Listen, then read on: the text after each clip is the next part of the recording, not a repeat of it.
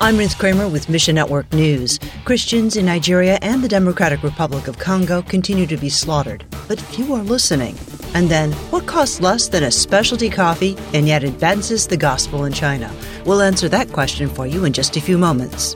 First, extremists in Nigeria and the Democratic Republic of Congo have been busy. Reports are still coming in out of both countries about attacks on Christians from Holy Week.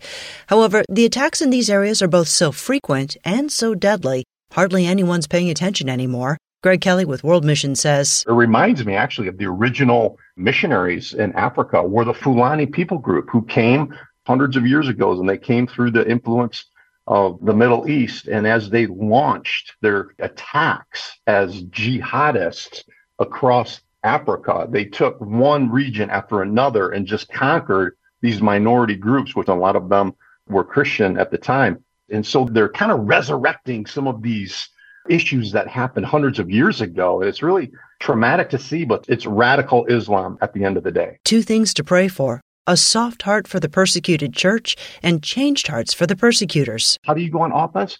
We send the word of God in there. The Bible societies have translated the languages that we're talking about in the Democratic Republic of Congo, all throughout Nigeria. All those languages have Bibles. The word of God, that is what is going to set the captives free. Find your place in the story at missionnews.org. Next, researchers say the twin earthquakes that rocked Turkey and Syria 2 months ago were likely the most powerful to ever occur on land anywhere in the world. Transworld Radio's Alenka Stevenson says people are still struggling to survive today in northwest Syria. The situation there is quite bad when it comes to basic needs. They were already under massive distress before the earthquake. TWR's team wasn't affected by the quakes, and they're helping the quake survivors through local church partners. We are not a humanitarian organization, but we have a very trusted local churches that are doing a lot of humanitarian work. The team only gets an hour of electricity every 7 to 8 hours, but they're determined to share the hope of Christ. It's a massive undertaking, but they're very dedicated and motivated to keep producing programs.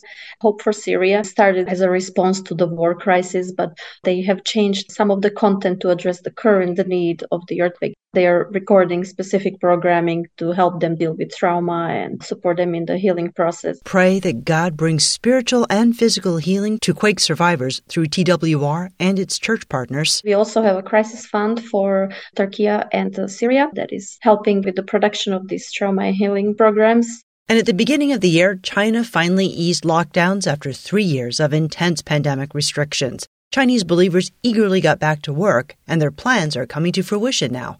Kurt Rovenstein of Bibles for China says, our distribution schedule is filling up. We distribute within China through the registered church in rural areas. That process is handled through partners that we've had in place for many years. There are concerns with increasing government scrutiny, but the need for God's Word continues to grow.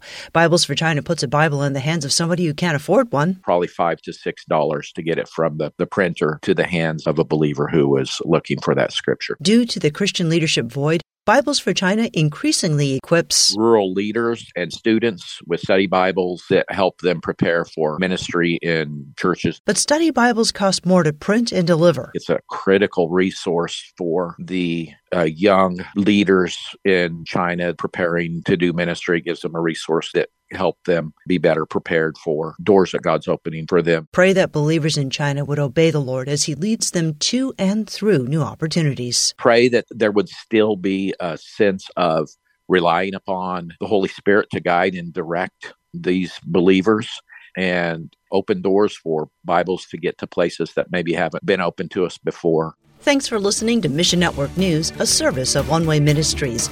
This month, Transworld Radio is offering a free 30-day devotional written by TWR President Lauren Libby. Called Get Hope, it's meant to encourage you through Scripture and help you meet life's challenges. Sign up for free when you click on the banner ad at missionnews.org. I'm Ruth Kramer.